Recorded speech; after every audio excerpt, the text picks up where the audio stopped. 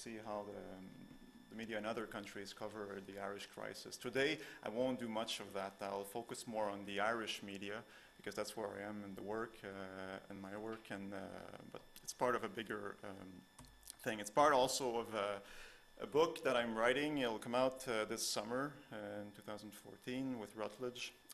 It's on the role of the media in the financial crisis. Again, focusing on Ireland, but contextualized within the European crisis and looking at mostly Irish media, but also European media. So it's very much a work in progress. Some parts of what I'm going to talk about, I've pretty much finished it. Other parts, I'm doing it, and other parts, it's more like just exploratory at the end. So it's as much an opportunity for me to present my work, but to get your input. As you can guess by now, I'm not Irish, so sometimes there's a few things that I need to be told, and some subtleties or whatever. Only one question I won't answer at the end that I always get: what's the link between what you're doing and geography? I'm not really sure. I could answer something, but maybe choose another question. So just the outline. I'll talk a bit how I look at the media in Ireland and the Irish political economy in brief terms, because we don't have much time. Then we'll look at the housing bubble, how the media covered that. I'm not sure, I don't know what your politics are, but I'm not expecting so much controversy in what I'm going to say that it's a past event. Then we'll move on austerity, how the media covers that. Might be a bit more controversial what I'm going to say. And at the end, if we have time, I have a few slides about the possibility of default. That will probably be controversial, whatever I say, if we have time. So that's, and the housing bubble stuff, I've done the work already, and the other two I'm still working on them. So maybe it'll be more, less finished. So the general take I have in my work is based on critical political economy. There's various schools of thought, of course. In general, I just say critical political economy. I look at Ireland within the concept of neoliberalization, so it's not specific to Ireland, of course. The last 3 decades or so, the political economy in the West has moved much more towards finance, credit-led growth, free market ideas have been reasserted, welfare state, there's attempts to shrink it somewhat. So within that context, I see Ireland and the media within that. Now, there's many ways to look at the media. Some people have very cultural approaches, others Marxist approaches, or whatever you want to use. I'm very much grounded in, again, political economy. So not to discard the other approaches, but it's just the one I find the most useful. So there's 4 things, among other things, 4 key issues that I think are important to understand the media, again, in Ireland or elsewhere. And just a little brackets before I continue. It focuses, I'm focusing on the mass media, right? I'm not even focusing, I'm only talking about the mass media. I always get questions like, oh yeah, what about, this alternative website and all of that? And it wouldn't be the same answers to what I'm talking about. And you'd have to see how more prominent the mass media is compared to those alternative news websites, if you want to look at both of them. But I'm only talking about the mass media, not the smaller ones, especially online. And there's a lot of them in Ireland, good ones. But I'm focusing on the main newspapers and television also. Okay. So the first thing is that the media, the way I see it, is that they're big corporations, right? Which you can like or not, but that's what they are. And there's certain interests that come with that, which are mostly corporate or elite interests. Doesn't mean that the media, everything they say is a copy of what the government said or what the corporation said, but they're part of the same institution in a way. So by and large, their views will be in line with elite views, and it's just, it's not surprising. They're part of that institution. So there's a lot of links between media institutions and the broader corporate sector through boards of directors, for example. The same people will go in various boards, whether it's in media or for banks or other corporations. So they share similar interests. The media corporations, they're corporations, so their goal, the priority is to make profits, right? You have other goals like giving news and all that, but the profit aspect is an important one. Shareholders will ask for a return. The funding from banks that they get, if the bank gives a loan to like some newspaper, they'll expect to get it back, and you need to make profits for that. So the media is really imbricated in the broader corporate world. That's the first point. Second one, oh, by the way, Ireland, I mean, I studied in the US, so that comes a bit from the US literature, but in Ireland it's a bit of an extreme example of that. I mean, the guys who own the media here, whether it's Tony O'Reilly or O'Brien, they're not just, you know, well off, they're actually at the top of the income scale. So you could say that in Ireland it really applies, that really applies to Ireland. Now the second one, which was especially explicit during the housing bubble, are advertising pressures. So of course we know there's a lot of advertising in newspapers or on TV. So advertisers have, they subsidize in a way the business, not exclusively that, but it's one good source. So they're not going to be likely to subsidize media that go completely against their interests, right? We'll see how it played out during the housing bubble. It's a very obvious example with the property advertising that was in the newspapers especially. So that's one other pressure, again going down to the bottom line. Number three, the experts and quotes that you see in the media, if you read any article, they'll quote people. If you look at their affiliations, where they're from, who they work for, there's a diversity, of course, of experts, but if you do the count, they're mostly from elite sectors, economic institutions or political institutions. Again, there's two aspects to the talk. You could say, factually, that's what it is. It's irrelevant if you're in favor of it or against it. That's not the point. It's just a logical point. And then you can say, from a critical perspective, what are the consequences of that? Is that good or bad? That's another layer of analysis. Four, there's an ideological aspect also, which is not really, I mean, it's related to the material points, which are maybe one and two or more material factors. Ideology, well, they just share the same ideology, similar ideology, I should say, as other members of the corporate world. Again, they'll disagree on many things, just like in, you know, if you take all students at UCD, they'll disagree on many things, but they'll probably agree on a few student issues, and that's why you can call it the student viewpoint. So you can just call it the media viewpoint, and it's in line with the corporate viewpoint usually. Now, to illustrate that, I did already a little bit about the Irish media. In 2008, PwC had a good report, very detailed on the Irish media. So it's kind of in between the time period I'm covering today, the housing bubble, and the austerity after that, so we'll just use that as a midpoint. Maybe this is very obvious to you because you're from here. I had to, you know, to learn it, I suppose. Independent news and media, major player in the media market. 1.6 billion euros of revenues in 2008. 200 newspapers and magazines that they own, radio stations, websites, and not only Ireland, of course, abroad. They're bankers, again, they're the bankers who were involved in the housing bubble and are still, you know, with us today.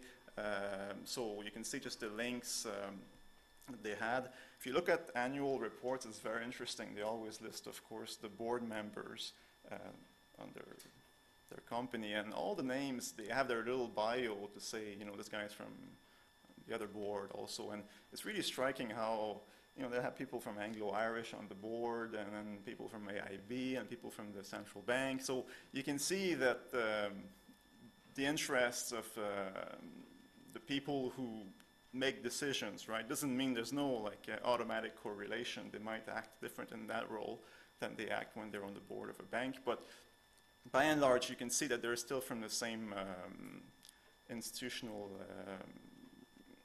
setting. Okay.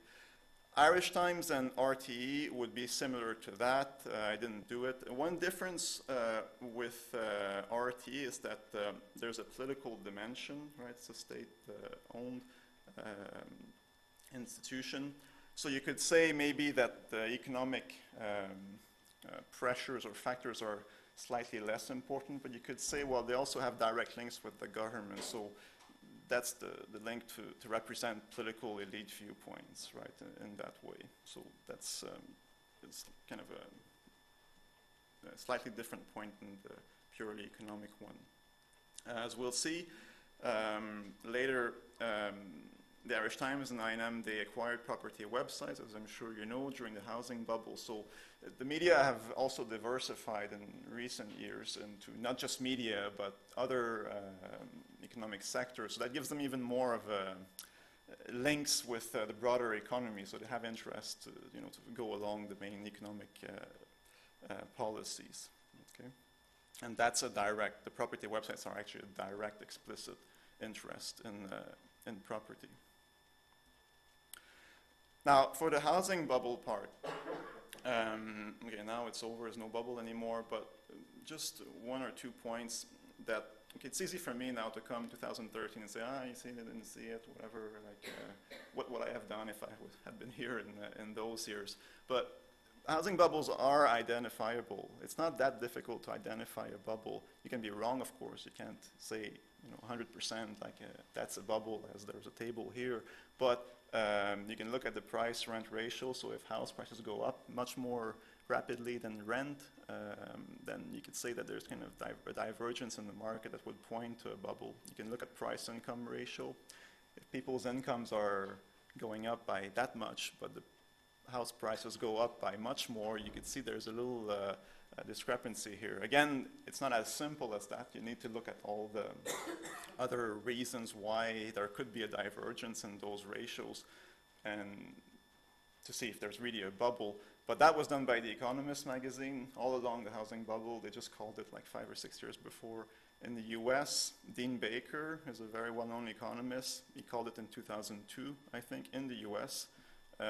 And they use just those things. Again, I'm not saying that, yeah, it was all easy. Yeah, of course, there's a lot of data to sort through, but it's just to say that there's no, it's not like something that's a surprise that you have, right? If you do the work, you can actually have a debate on it at a minimum, whether or not there's a bubble. So for that, I use a lot LexisNexis. It's a news database. I don't know if you know it, but it just covers all articles in the world newspapers, so you can search it. What I did for the housing bubble, the first thing I did was to look at just how much the media in Ireland were talking about the housing bubble before it burst and after. So then you have the trick of finding the right keywords, right? So if you put one in there, well, maybe it'll cancel other, it won't return some articles and will return others. What I did, I used housing bubble, property bubble, real estate bubble from 95 to 2011. Okay, I did that last year. You could debate that. Maybe it's not the best search. I did all imaginable search that I could find, you know, just to see if it was really the right one, and the results are the same. So you could say, some people say, why don't you look at housing boom in addition to those things? A housing boom, I don't look at it because a housing boom can be used very positively. It doesn't mean it's a bubble. It just means it's a boom, it's rising. So a journalist who would talk about the housing boom might be completely unaware that there's a housing bubble, so it's not the same connotation. Housing affordability, as some reviewers and more I published said that, you can make a case for anything you like, really. There's always like a case that can be made, but the bubble word is really the key one. So I didn't just do like housing bubble like this. In LexisNexis, you can actually have a housing bubble and separated by 2 or 3 or 4 or 5 words. So if they come within short distance, you can count them. So there's a few tricks that you can do like that. So the results, that's for Irish Times, okay? Just number of articles in all sections of the paper, like opinion or whatever, news section. So very easy. Bit of articles here, and then really it's 2008 and 9. That's starts with more discussion of that. So you can see, like before that, never more than 20 articles a year about the housing bubble. Now, like everything I'm going to say today, you could always go online yourself and find one I didn't find, because I do mass searches, and there's always articles that are left out. But the general pattern is pretty robust. I mean, I did that search, like I said, I don't know how many times, just to make sure that it was all finding the opinion articles and the news articles. So that's what it is. So just self-explanatory, really. And yeah, maybe one important, interesting thing is that even in 2000, okay, it reached its peak in 2007. So even in '08, the press was still not really talking about the bubble that much, even if it had already started deflating, right? So it's really an after-the-fact thing. Same thing for the Independent and Sunday Independent together. Same pattern. The Independent is a bit, the articles are shorter, a lot of descriptive pieces, so that's why sometimes it looks like if they didn't talk at all about it. They don't reach 95 because the databases don't go back that far for the Independent. So the same pattern, which is also a confirmation for the other one, for the Irish Times. So really, before that, not much talk of the housing bubble. So just a few points about that, about the non-coverage of the bubble before 2008. I talked about the fact that the media will tend to reflect elite interests. Okay, so that's easy. Let's say, you talk about austerity and the government wants this thing, and then the media says pretty much the same thing. But another way that this happens is that the media just didn't talk about the bubble. That's the point before the bubble, right? It's not that they would say necessarily, oh, there's no bubble. They would say that, but the main point is that they just didn't talk about it, right? And in those articles here, so when there's a mention, let's say those mentions, it doesn't mean necessarily that, oh, we see the press saw that there was a bubble, so it was critical. No, a lot of them just said, okay, some people have been talking about a housing bubble, but it's just not true, there's no bubble, don't worry about it. So it doesn't mean that they're actually calling the bubble and denouncing whatever policy. They might just repress people who said that there was one. So the two that I suppose are the best known are Morgan Kelly at UCD and David McWilliams. They were to my knowledge, again, the only two that really called it systematically and clearly. There's others who clearly wrote stuff about it, but those were the two prominent writers, I'd say. But just to put that in perspective, I put drowned in a sea of 40,000 articles on the economy in the Irish Times between 2000 and 2007. You get that from LexisNexis. You just put economic conditions for articles. They return 40,000 or so articles. So those articles, out of the 40,000, there's only 78 that I found according to the searches I did that were about the property bubble, right? So it's really a minority of articles. And again, if you do your own search, you could find more than that. It depends which keywords you use. I tried to use a balanced one, but it's a minority. So even if some people, like Morgan Kelly, said, oh, you have this analysis of the housing bubble, it's virtually impossible for anybody who just looks at it at face value to say, okay, that's the guy who's right, and the 200 other ones are not. It's like advertising, right? If you just have one or a few ads, you're not going to sell your product. So that's the problem with that.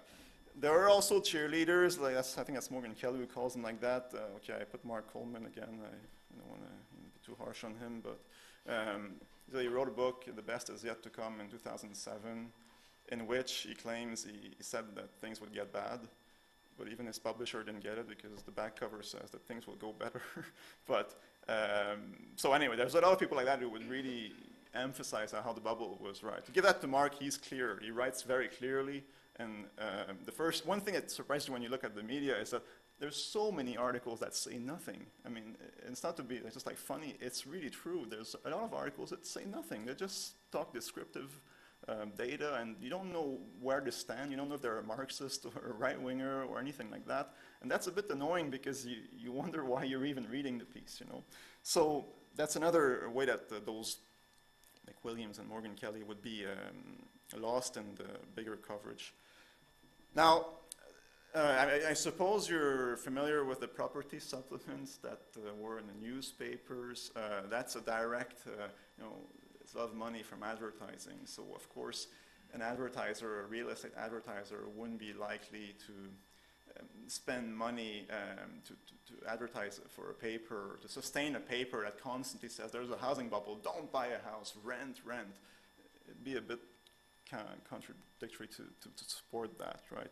So I could find so many quotes of those kinds of articles. One was, the title was, "There's a billion reasons to buy, but numbers are strictly limited, so hurry up, you want to stake it fast," right? That's one example in '06, again, that was a bit late. One funny one, I think, is that there was an article how the Irish were becoming the new emperors of property or something like that. So it said in Victorian times it was fashionable for the British to suggest that the sun never sets on the British Empire. But now the sun never sets on Ireland's property empire. So it was really like, that article in particular was really like the Irish are really conquering Eastern Europe and Southern Europe and all that. So it was really, I suppose it was easy to read that and say, oh yeah, I want to be part of that, and go on with it. Now television, I didn't do television for austerity, but I did it for the housing bubble. There were a few shows that you might be familiar with more than me on RT that really, were about home ownership. I'll give a few examples here. I looked at primetime. TV is hard because the newspapers, you look at the database and it's all there, right? It's even if it's published 30 years ago, it's fine. It's there. TV, it's hard to watch all the shows from 2000, and primetime actually puts all their shows. I mean, they remove them for some reason since I did that, but. And I emailed the guy twice, and I called him, and he said, "No, I'm not going to send you a DVD for the previous ones." I don't know if you read the thing, but they had their shows there. So believe it or not, I had to watch those shows. It's a lot of shows, about 700 shows, right? Yeah, you watch the beginning. I'll admit that I didn't watch the whole thing because I'd still be watching them. Only 10 shows out of the 700 or so had a segment on the bubble.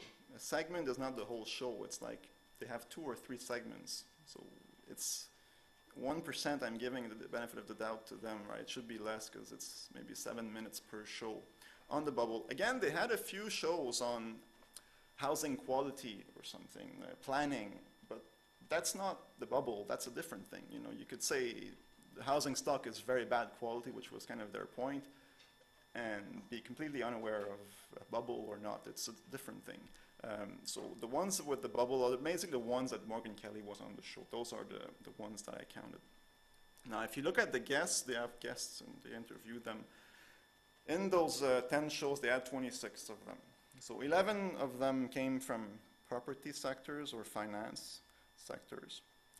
4 were from the main parties, again, which is not a judgment on it, on the face of it. It just means that they get one viewpoint, usually. 4 journalists, 4 academics, and 3 economic consultants.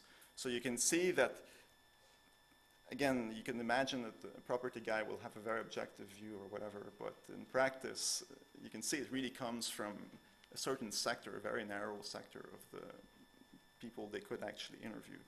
Only 2, as far as I'm aware, Morgan Kelly and Mike Williams, called that bubble on that show. Again, you could do it for other shows, but it's hard with the archive to find that. I was actually surprised that they were all online for the prime time.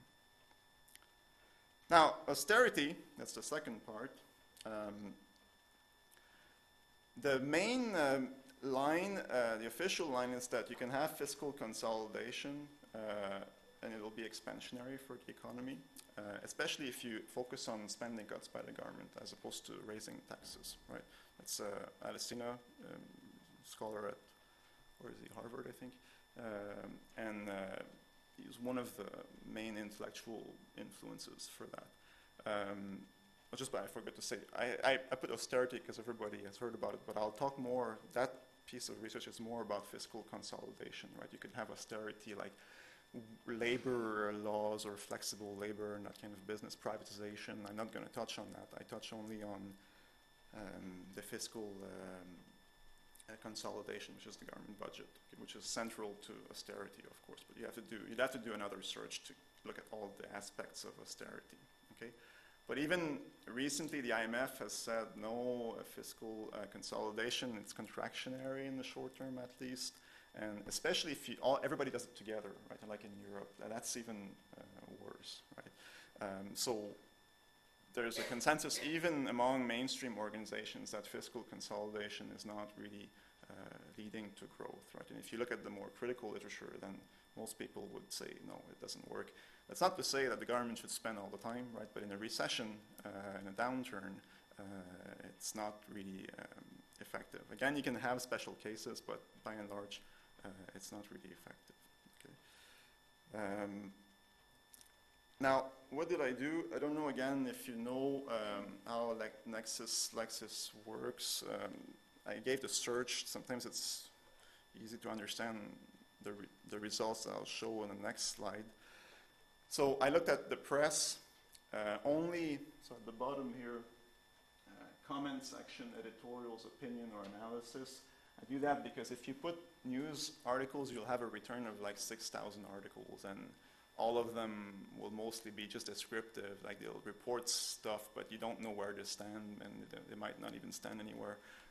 So the opinion pieces are usually, they're short, 900 words, 1,000 words, and they really have a viewpoint. Whether you like it or not, at least you know what the author is saying. So that returned 430 or so articles.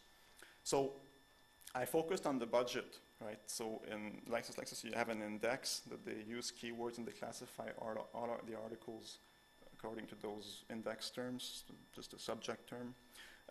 I focused on the budget again because that's really where you see what people are talking about, advocating for fiscal consolidation, government spending, taxes.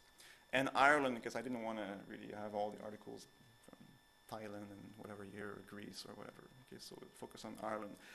And I put budget at the start of the articles, just so that it's more important, right? If you have a budget comment on the last line, it's probably, you'll have too many neutral articles or irrelevant articles.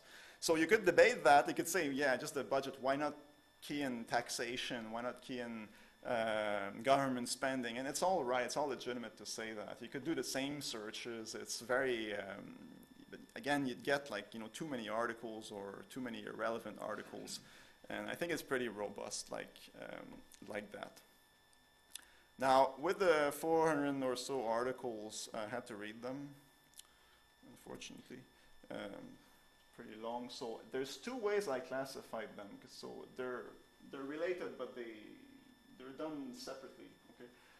The first one was just to look at every article and just say what they think of fiscal consolidation. Are they in favor of it? They don't like it, or they don't have a clear viewpoint. Okay. So clearly, if they said you need to adjust the budget, shrink the budget, or anything like that, we need to raise taxes, you need to cut spending, I was all in favor. Even in favor, you have some people like Vincent Brown was very critical sometimes. He said, oh, we should raise taxes on the rich and all that stuff. But he still would say, yeah, we need to shrink the budget. That would go in favor of consolidation, right? Whether they're whether their politics are progressive or conservative or in between doesn't matter. Then once that's done, to get a bit more detailed, I looked at the actual policies they were recommending in the article. So that's just, an article could be in more than one category from A to F, right? For example, they could say we want cuts and we want to raise taxes, or we want to cut taxes and we want to cut spending or whatever. So the articles that were prioritizing spending cuts there, those that were opposed to spending cuts, and those that said we want more government spending. Okay, so that's the three categories for the spending aspect. For the tax aspect, those that said we have to raise taxes and priority over spending cuts. Those that said we need to tax the rich or the wealthy or corporations, and the other ones were those that said we need to cut taxes. Okay, so it just gives you a better idea of what the views are in the media. So the result is that. I'll talk about it in the other slides. Just to give you an overview. So again, Irish Times, Irish Independent, and Sunday Independent are the three papers I took for that one. If you look just at the top line, the total line, so there's 430 or so in total. I don't know if I can use this thing.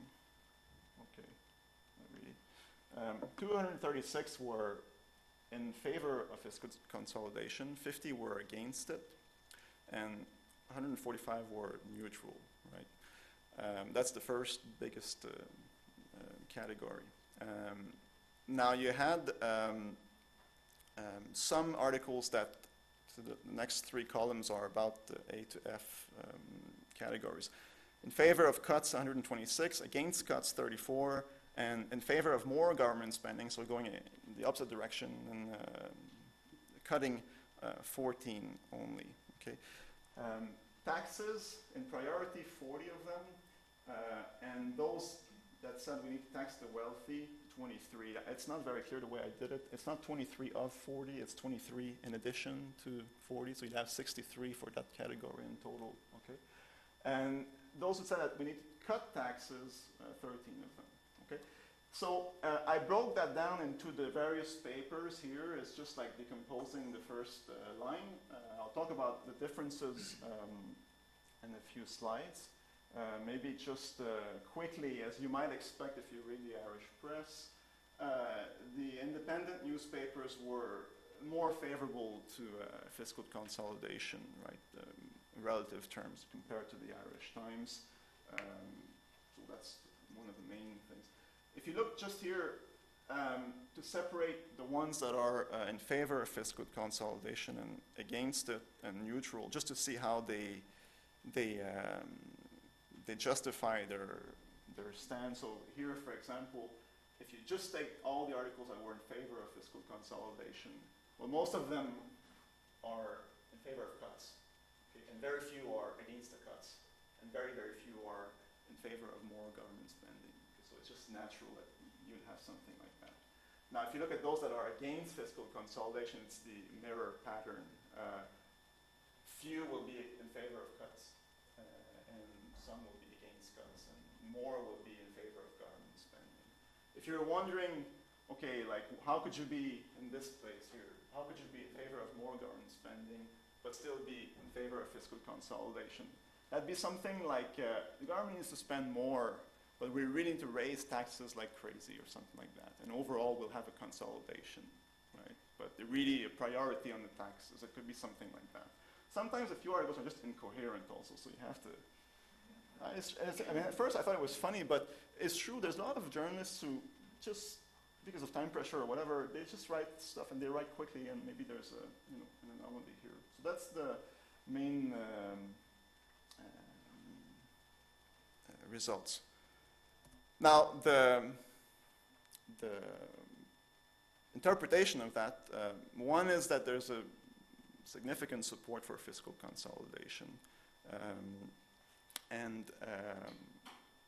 So if you look at the articles and just all together, if you exclude the ones that are neutral, the balance is about 83% in favor of it, 17% against it, right? If you look at the authorship, okay, most of them are written by journalists. But if you look at the outside writers only, there's about 75 of them, I think, in that. So op-eds, for example. 47%, so almost half of them, are from the financial sector. They work for stockbrokers or something like that, banks, or economists, including academic economists or private sector economists. And again, it doesn't mean that they're all like one type, but that's how I classified them. 17% from politicians from the main parties, again, 11% of academics, excluding the economists. There's only 7% from trade unions and 9% from what I call progressive organization like Social Justice Ireland or some NGO like that. Right? So you can see again, one reviewer for a paper said, yeah, but like, what, do you expect like doctors to talk about the economy or something? Of course more economists are going to talk about this, they know that. We can debate that, yeah, you could, but you could also have some more trade union or more Social Justice Ireland. You could have, you could have more diversity. So anyway, we could debate that after, if you like. And it's very interesting to see what the paper said. I just give one quote at the bottom. That's at the beginning of the austerity campaign, right? In November 2008. That's from the Irish Times, so leading paper. They said we need an education campaign on the part of the government to educate the public about the need for austerity, right? Government will have a major job to do in educating the public opinion about the economic realities and the need for civic discipline. So it's very explicit, right, that the paper is just, the good thing with the media is that they're sometimes very blunt, you know. So that's what the Irish Times said, and it's not the only example. You have that in the Sunday Independent, the same thing. We'll have to tell the public that there's a need for that, right? That explicit at the outset, okay? Now, I just put a bunch of titles there of articles randomly. And again, you can always say, well, yeah, okay, you just picked the ones that supported your point, but there's many others. Commitment and stamina are required for fiscal consolidation. Okay. Budget will prove tough but necessary. Those are all titles. Austerity vital to maintain our sovereignty. I don't really know how that makes sense, but that's the point they made. We need to stop living in denial and cut costs further. We must suffer the pain now, or we will blight future generations. The austerity budget will restore confidence and hasten the economic recovery, right? So that's, I think it's just a representative sample of titles. Again, of course, you could find titles that say exactly the opposite. You know, austerity is bad and politicians are crazy or whatever. But on balance, you will have much more of those. That's what I try to do in the percentage analysis, right? So you have a diversity of views, but driving one is clear. Now, one thing that's interesting and I was able to do with classifying the articles for looking at the policies that they advocate is those that prioritize spending cuts and those that want to see more tax hikes instead. So there's 122 articles for cuts and priority and others 52 or so for tax hikes. So it's a ratio about 2/3 of articles, right? I was very surprised when I found that because the ratio of, you know, what the IMF says is 2/3 spending cuts, 1/3 tax increase. That's the program for the austerity, the fiscal consolidation in Ireland or elsewhere. And it actually matches exactly what the articles said. And I was like, my God, I look like I, you know, doctored the data or something. It's so striking. 122 out of 174 or so. But anyway, I don't know if that's just a coincidence. And the way, the second bullet point, I thought it was just an illustration of how things are justified. Consolidation is justified. Dan O'Brien, the economics editor of the Irish Times, says, history says, cut when the economy is weak. That's the best way out of recession. So you have statements like that that are completely false. I mean, history says exactly the opposite, right? There are specific instances, and that's fine. If you want to make that case for Ireland, that's okay. You know, you can say this is an exception and it works, and it might be quite valid. But statements like that, I mean, it just passes with no, you know, no questioning, I suppose. And as you probably all know, being in university, when articles talk about spending cuts, they give suggestions, and it's so overwhelming how the public sector is really the main target. I was a bit surprised. I thought it'd be a bit more diverse, but much more talk about, for example, public sector than privatizing state assets or things like that. So that's just another thing that came out. And another thing that's very interesting is the opposition. So the articles that were against fiscal consolidation, only 12% of them were against it, right? But that's still an overestimate of the opposition, in my view. There's three reasons for that. Most of those articles that I classified against consolidation, most of them were just opposing a cut. Like a typical example would be a guy in some town and say, oh, the government cut my schools and I don't like that. I want my kids to have a good education. Okay, no clue about whether or not it's a good as a program of austerity, not that he didn't know, but just that there's no sign of it. So I just couldn't tell, maybe he is really in favor of austerity, but he doesn't want that cut, or maybe he is against austerity. So conservatively, I just put them in against fiscal consolidation, right? So most of them are just opposing a cut, reacting to what the policy is, as opposed to saying we need more spending, for example. So only 3% in favor of more spending, a Keynesian type stimulus, right? So it's very, very, very small. So the debate in the media is mostly on how to implement the consolidation, which is the best way to do it, right? As opposed to, okay, you have consolidation here, and I say we should do this or that, right? So it's more about that. The second reason why the opposition that you get in the articles is pretty weak is that a lot of progressive writers like Vincent Brown or the Social Justice Ireland, they'll give, okay, we should tax the rich, we should not cut this or whatever, but they still say, okay, this is our plan to reach the consolidation targets. So they still write within that framework, okay, we need to cut like 3 billion a year or whatever, and that's a better way to do it than the other guys, right? So they still play by those parameters. So it's less of a fundamental opposition. And there are the third reason is that some pieces are just rhetorical, and you just wonder, like Enda Kenny said in 08, oh, I'm against the full frontal attack on workers, education, healthcare, older people. And then a few weeks after, he just said, oh yeah, well, I now believe the opposite is the case. You know, I was of that view, but then I changed my view for some reason. So I counted the first piece and opposed to fiscal consolidation, not a choice, you know, that's what he's saying. But, you know, you can see that it's not exactly like a constant viewpoint or something. So the second one was in favor of consolidation, so he did 1-1. So a lot of them are like that. So that's why the opposition you see is not very strong.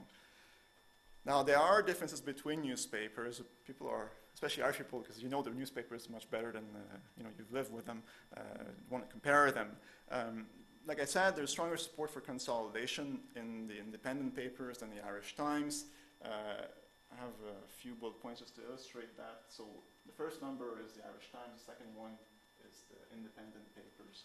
So you can see that in favor of more spending, 10% of the Irish Times articles were like that, just 4% in